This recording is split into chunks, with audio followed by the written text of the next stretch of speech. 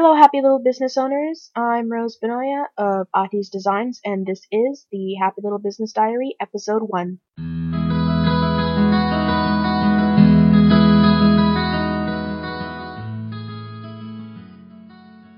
Hi guys, welcome to the HLB Diary. Today I wanted to talk about the benefits of having a bunch of different price points. Now, I know just how tricky pricing can be, especially when you're making the change from hobbyist to professional, but it's important to have lots of different price points so you have a little something for everyone. Last month, I was at an art walk selling my jewelry, and my fiance was selling his paintings. This art walk is relatively new, and we didn't expect to sell much, but it grows every month, and we love being there to see the beginning. Last month, the location we were at for the art walk had a lot of new vendors. For a lot of these sellers, this was their first time selling their paintings. One guy had gorgeous artwork, but he didn't sell anything. He was a bit discouraged at the end, but when I asked him if he had any of his paintings as prints, he said he never thought about it. I would have bought a print from him that night. There was this amazing night forest landscape that he made, but I couldn't afford the painting itself. If he had a print, though, he would have made at least one sale that night.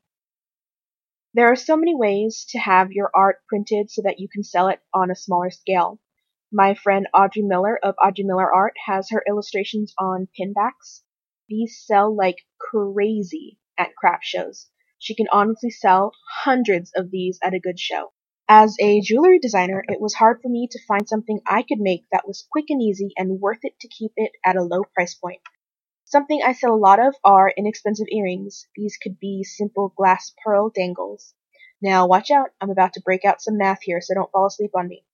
You hear the word pearl, but they're pretty inexpensive to make.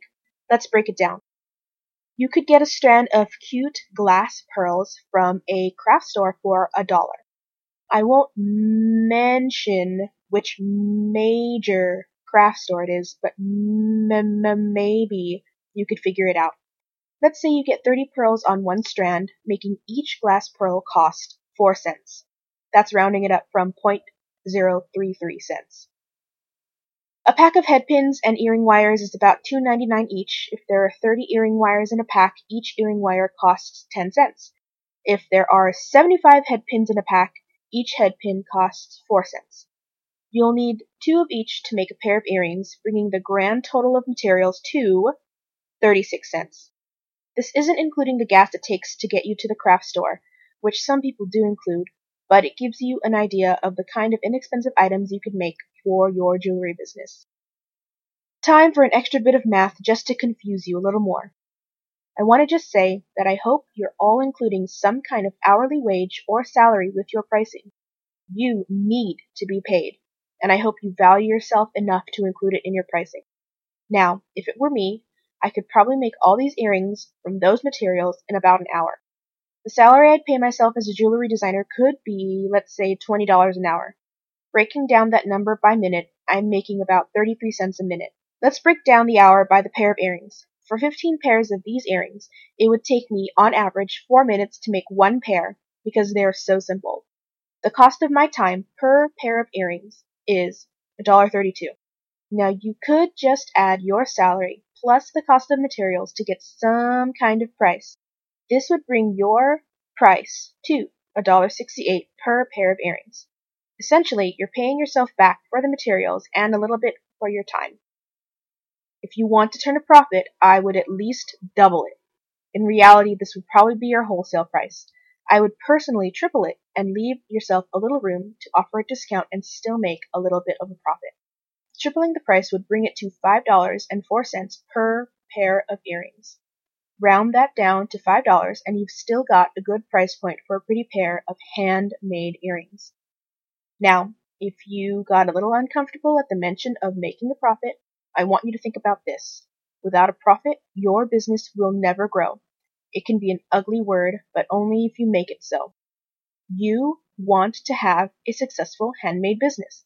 While it may not be the main part of your business, you do need to earn money to keep things going. Also, I want you to think about this with your pricing. If you're pricing your items too low, It not only drives the rest of the community to cut their own prices just to compete with you, but it also reflects on how much you value yourself, love yourself, price yourself correctly, and honor your work. Pricing is so confusing and a sensitive topic. I could dedicate an entire episode on raising your prices because chances are all of us need to raise our prices. But now I'm way off topic. So, having these $5 earrings mixed into your other handmade jewelry allows people who may not be able to afford your $20 bracelet but still want to support you to purchase something. It gives people an inexpensive gift option and allows you to have some sort of upsell. Maybe the earrings match a more expensive necklace? Who knows? Now back to the art walk scenario. At this particular art walk, I've never sold very many of my popular Etsy pieces. Sometimes I'll get someone who wants to buy an infinity bracelet or a crystal bangle, but most of my sales at shows like this, they come from my inexpensive earrings. Once I made over $200 from a 2-hour show from these earrings alone. These are called my bread and butter pieces because while I love designing and selling the more complicated pieces, the ones I sell the most of at shows are what help keep my business going. They're what put food on the table and help me live. For my fiancé, he sells a lot of greeting cards made from his artwork. Another friend of mine, Kelly Frisbee of Kelsworth Inc., sells a ton of prints and greeting cards made from her adorable illustrations. I knew a lady who made simple stretchy bracelets and sold those for about $5.